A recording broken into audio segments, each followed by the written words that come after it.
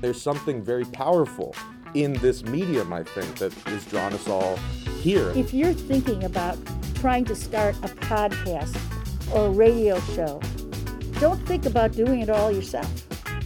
This is a collective thing. There's something about audio that is not just practical, but also extraordinarily intimate, right? I don't think it's hard to get people to listen to work.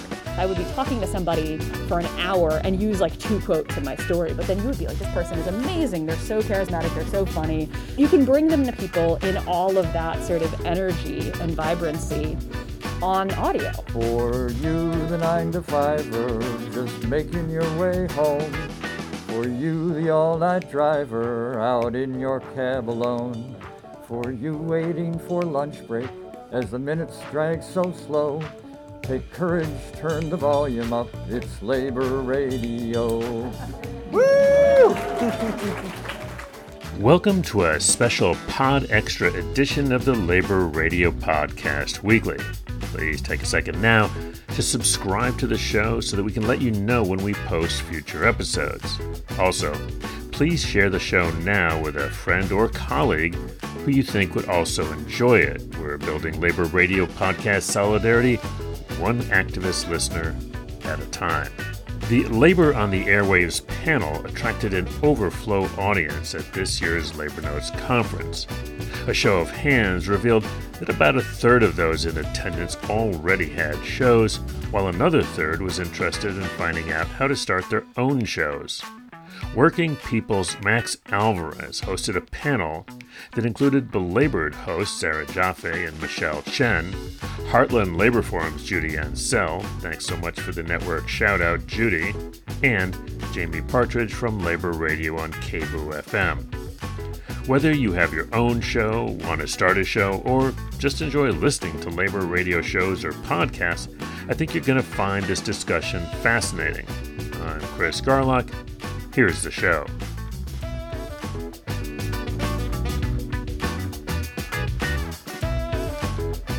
We ready, gang? Yes. Okay. Everyone ready? All right. Let's do it. So, welcome, everyone, to Labor Notes, and thank you all so much for coming to our panel on labor on the airwaves. My name is Maximilian Alvarez. I'm the editor-in-chief of the Real News Network in Baltimore, and I host the podcast Working People, and I could not be more honored to be amongst my labor radio podcasting heroes and to be here with all of you. So I wanted to just start by thanking all of the panelists for all the great work that you do and for being here, thanking all of you all for choosing our panel, and I'm sure we're going to have a fun, lively discussion. And of course, let's take a quick moment to give a shout out to the Labor Notes organizers for their heroic efforts putting this on.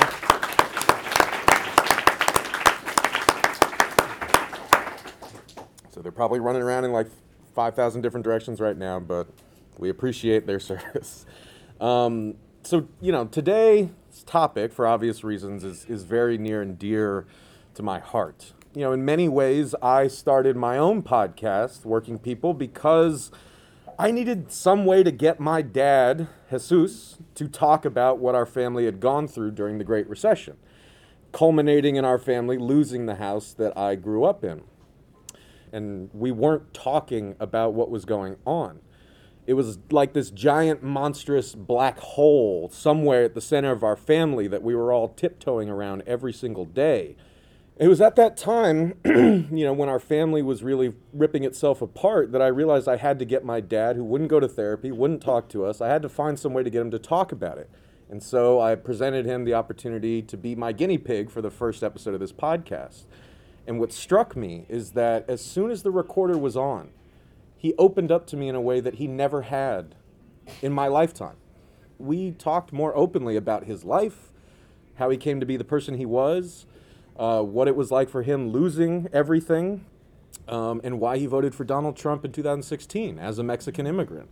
We opened up, and there was something about the recorder being on, knowing that other working people were going to hear it, that made him more willing to share that openly and vulnerably. And I'm very, very grateful to him, and we've gotten a lot closer since then. And so that's what I've been thinking about approaching this panel from the kind of podcaster side. But I've also, in preparation for this panel, I've been listening to everyone's shows religiously in the mornings. And it's been really striking me just how different of a vision of the world that I live in I get when the voices that are playing out of my phone when I'm pouring my coffee are Michelle, Sarah, Judy, and Jamie, and not, your standard mainstream media pundit talking about what's going on in Washington, D.C. There's a very real shift that happens, and there's something very powerful in this medium, I think, that has drawn us all here. And I'm so excited to learn about how everyone here is engaging with that medium and learning lessons that we can all take away from this, however we want to use audio or approach audio or integrate it into our lives. I could not be more honored to be joined by our panelists, who I'm going to introduce really quick, and then we'll get rolling with the first round of questions. So to my immediate left is Judy Ansel, a longtime labor educator who directed the University of Missouri Kansas City's labor education program for 29 years. She produces the Heartland Labor Forum at 6 p.m. on Thursdays on Kansas City Community Radio. To Judy's left is Sarah Jaffe. Sarah is currently a reporting fellow at the Type Media Center and an independent journalist covering the politics of power from the workplace to the streets. She's the co-host with Michelle Chen of Dissent Magazine's Belabored podcast. To Sarah's left is Michelle Chen, who is a contributing writer for The Nation. She is also a contributing editor at Dissent Magazine and a co-producer of Asia Pacific Forum podcast and Dissent's Belabored podcast, which she co-hosts with Sarah. And to my right is Jamie Partridge. Jamie is a retired letter carrier and a lifelong rank-and-file union activist and organizer. He's also the host of Labor Radio on KBOO, volunteer-powered, non-commercial, listener-supported, full-strength community radio for Portland, Oregon, the Pacific Northwest, and the world. Let's give it up for our panelists.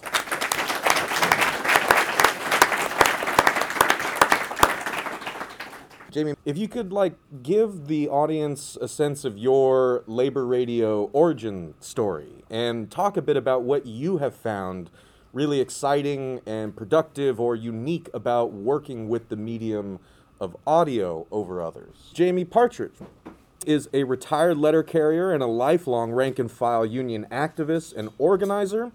He's also the host of Labor Radio on KBOO, volunteer-powered, non-commercial, listener-supported, full-strength community radio for Portland, Oregon, the Pacific Northwest, and the world. We've had a labor radio show on KBOO for the last 30 years, and it just came out of the troublemakers, wing of the labor movement, right?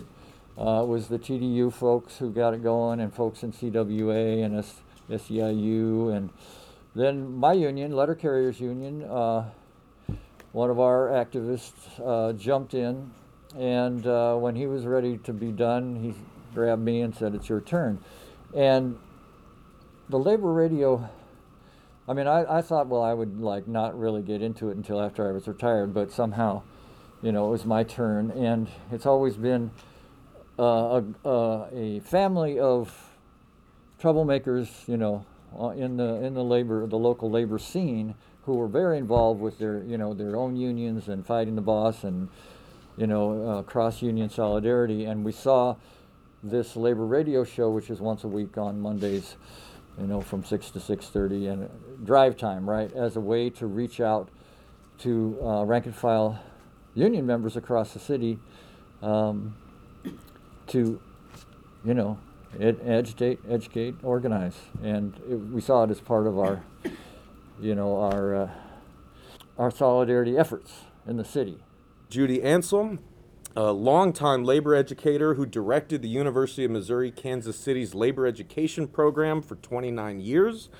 She produces the Heartland Labor Forum at 6 p.m. on Thursdays on Kansas City Community Radio. So I'm from Kansas City. Our show started because our community radio station started. It went on the air in 1988. It's KKFI. And unlike most community radio stations, it has 100,000 watts of power, which means it reaches almost 100-mile radius around Kansas City. So we even get to places like Topeka. And so the IBEW, Local 124, wired the station as part of their community service. And in payment for that, they were offered a labor show.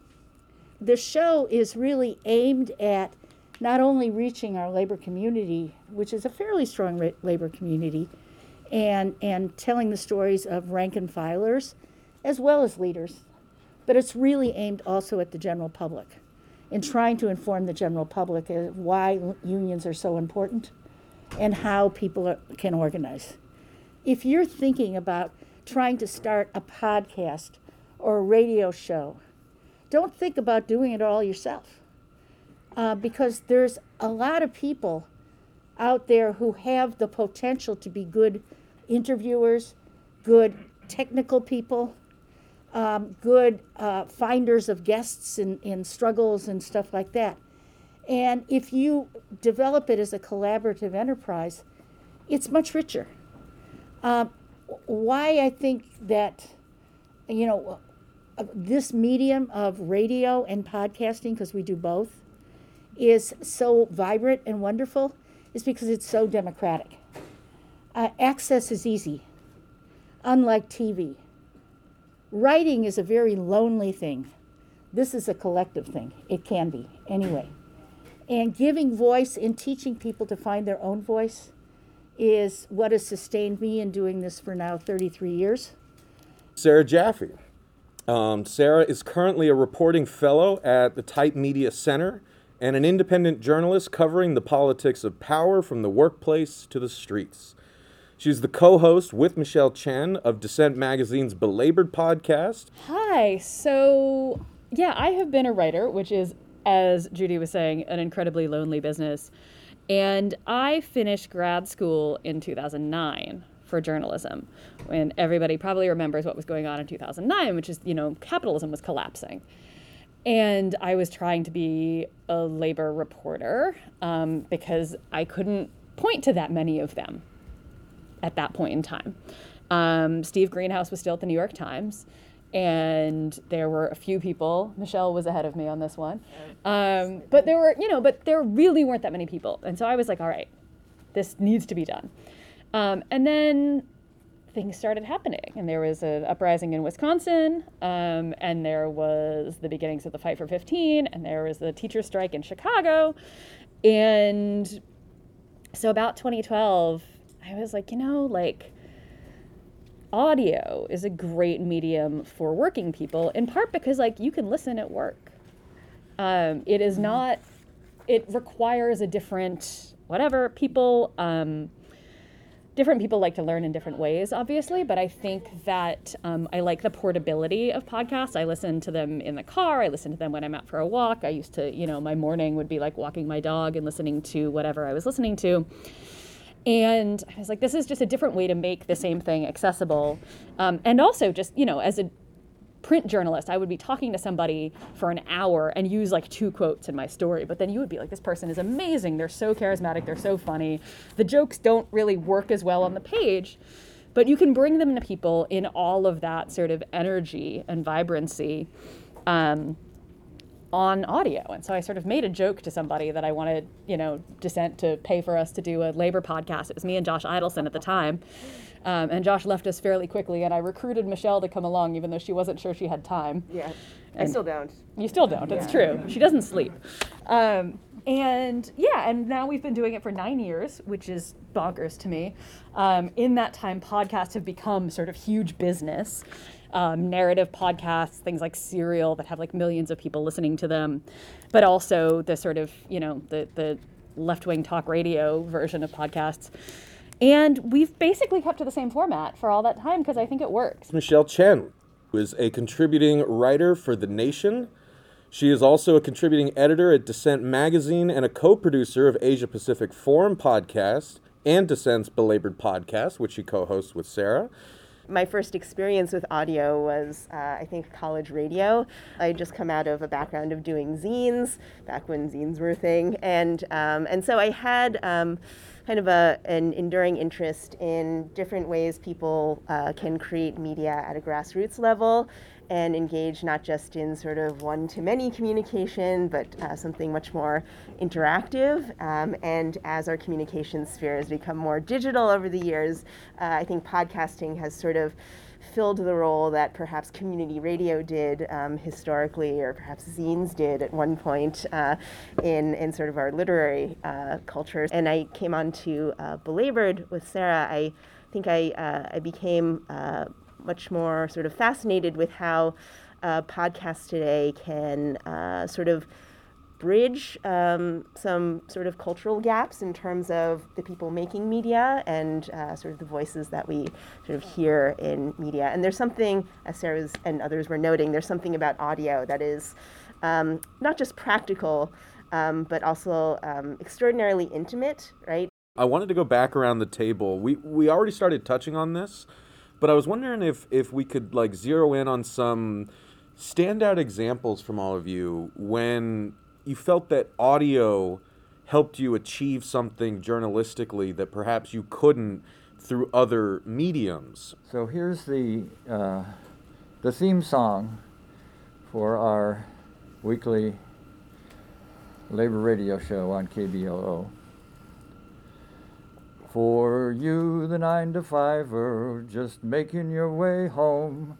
For you, the all-night driver, out in your cab alone. For you, waiting for lunch break, as the minutes drag so slow. Take courage, turn the volume up, it's labor radio. Woo! Now, does anybody in here know who wrote that song? And who sings it every week? Do you? No. Al Bradbury, director of Labor Notes, used to be a co-host on KBOO's Labor Radio. So, I think somebody once told me, and it might have been Jim Hightower, who my friend Chris there once worked for. Radio is a storytelling medium. People listen to radio because they get sucked into stories of people's lives. You want to get rank and filers on to tell their stories. That's what makes good radio. I think that one of the things is, like, again, when you're writing an article, you sort of interview everybody separately and then you put their quotes in and you put them into conversation with each other, sort of. But it's really fun to put them into conversation on the air. And I was thinking specifically of the episodes that we did in, was it 2018, around the CTU strike and then the UAW strike, where we had a rank and file worker and then also like a labor historian on to talk with them to actually say, like, we're going to situate this in the historical context, but we're going to do that not like, here is the expert who is going to tell us about it and here is the worker who's going to tell us about their feelings, but actually we're going to have them have a conversation where we're thinking about like producing history now. And I thought those were really great episodes. I mean, I love those kind of curated conversations that we did with I think Ruth Milkman. You know, Ruth had actually done research on auto plant workers like 20, 30 years prior to that strike, and so it was amazing to sort of look at her historical perspective. Even though she's a sociologist, her field research was decades old at that time, and yet to see the same issues persisting, maybe in a slightly different form or framed it in a different way. In another part of the country with someone with another auto worker was really interesting, just to see how labor issues can endure, right? Even through many generations of workers. And I think one of the challenging things for the labor movement, and I guess a lot of social movements, is this idea of sort of institutional memory and sort of collective memory. And I think the type of storytelling that is captured in the audio medium, especially long form narrative audio, is just getting that raw audio. You're starting to get into sort of oral history territory there, or you feel like you are preserving someone's voice for posterity and elevating it in a way that may never have transpired if you didn't have this forum here that was just open for people. I think radio, depending on the format that you're in, it does give you, it can give you much more flexibility, and it can also give you much more freedom when selecting the kinds of guests that you want to have on and the kinds of conversations that you want to curate. And it's a little bit like organizing, which is sort of like, you're trying to get the right people in the room together. So Let's talk about those challenges that Michelle mentioned, right? I don't know how many of y'all are thinking of getting into audio or working with audio already, but we want to give some sort of practical tips and pointers and talk about our own experiences with the challenges and barriers to working with this medium. So let's go back around and talk about some of these practical challenges. And in the next question, we'll talk more about strategies for building up this medium. But if you guys have any practical tips to offer, by all means, go for it. Jamie, we'll go with you. In terms of the challenges of getting out there with what we're doing, I mean, you all saw what I was passing around here, right? This little handbill. This is what we've been using for decades, right? And we bring them to every, tables and labor meetings and, any kind of progressive functions in the city. But now that we have, Twitter and Facebook and Instagram, we also get actually links, to the website to be able to promote it that way. But we really encourage people that we interview to take a hold of this, and use it for their organizing, and think of the interview as a message not only to the broader public but to their members. Mm-hmm. And so, so those are some of the ways that we promote. But we're really not trying to compete with the larger podcast universe. We're just trying to build a labor movement in our town and our area. Well, I think that's a really great point, though, right? Because one of the challenges could be that you feel that the only way to be successful is to, grow your audience. But if you are actually really helping people in your area, and your radio show becomes a tool for organizing people there, that's important, right? Because it's very easy to get sucked into the belief that the only way you're going to make a difference is if you, get a blue check next to your name on Twitter and you have hundreds of thousands of listeners. But let me just add one more thing, which is that I got started with putting this on the website as a podcast because letter carriers weren't listening to the show, but they would listen to it while they were delivering the mail. So I'm like, okay, this is what we're going to do. Mm-hmm. Okay, so obstacles, challenges. Our show wants to be, a voice for Kansas City labor. And what that means is that we want the gatekeepers to rank and filers, who are the union leaders, the elected leaders, to help promote the show and talk it up and stuff. The labor movement in general is not particularly familiar or comfortable yet with podcasts, and even with radio. They're very print-oriented, historically, I think. The other thing I will say is that the labor institutions do not really care about independent labor reporters. They really want to get a quote in the New York Times. Exactly. Even though the story that I write is going to be a much better story than the one in the New York Times, I think, contra what Max said, I don't think it's hard to get people to listen to workers. I think people love listening to workers. And you can see that and this is an interesting cycle that's happened in the last 10 years or so, is that as more of sort of young, hip online media unionizes, there are more union stories because more editors know what right to work means now that they've had to fight it being in their contract at Slate, right? Now you know what that is, as opposed to just people thinking it means your unions are banned. So I think people would love to read about workers. Look at all of the attention given when the ALU won their election. Mm-hmm. Everybody and their mother wants to hear Chris Smalls talk, and that's great. I don't think it's hard to get people to listen to workers. I think it is hard to get funding for this kind of work because the newspapers can't sell ads against it because we're criticizing the bosses.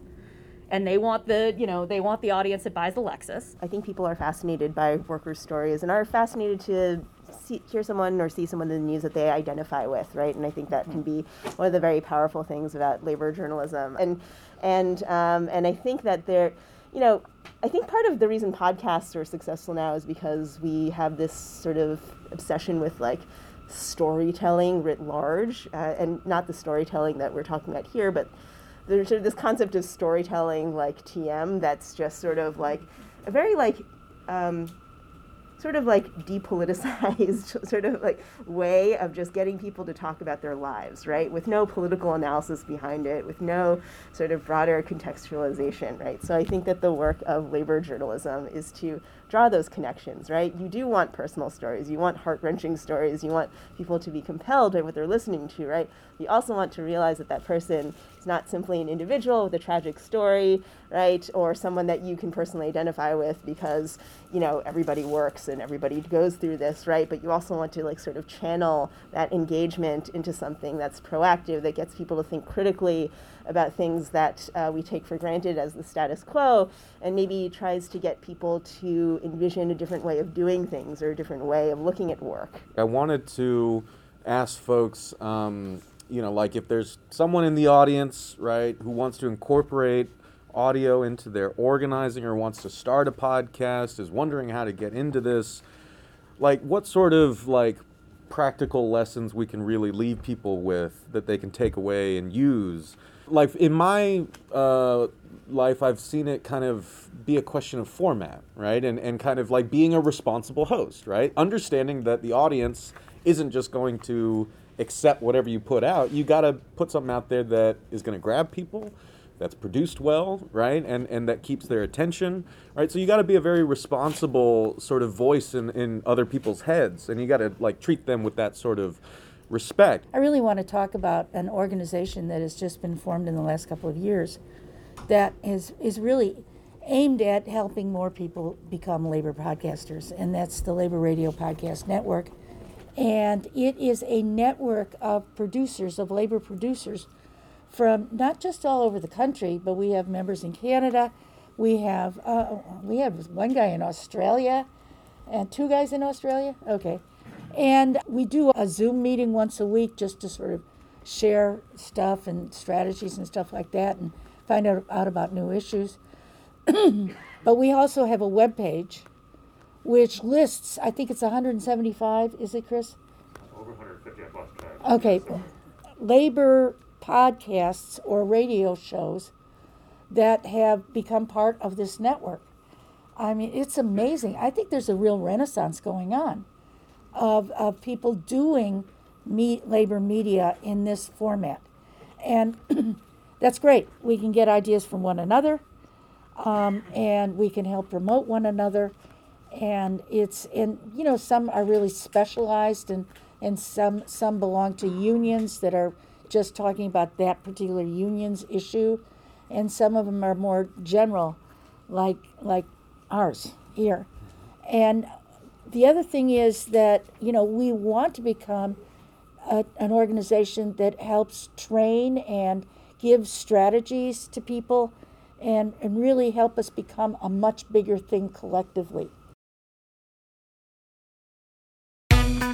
Highlights from the Labor on the Airwaves panel at this year's Labor Notes Conference, which just finished on Sunday. Working People's Max Alvarez hosted the panel. You also heard belabored hosts Sarah Jaffe and Michelle Chen, Heartland Labor Forum's Judy Ansell, and Jamie Partridge from Labor Radio on KBOO FM. That's a wrap for this Labor Radio podcast, Pod Extra. Please take a second to subscribe to the show so we can let you know when we post future episodes.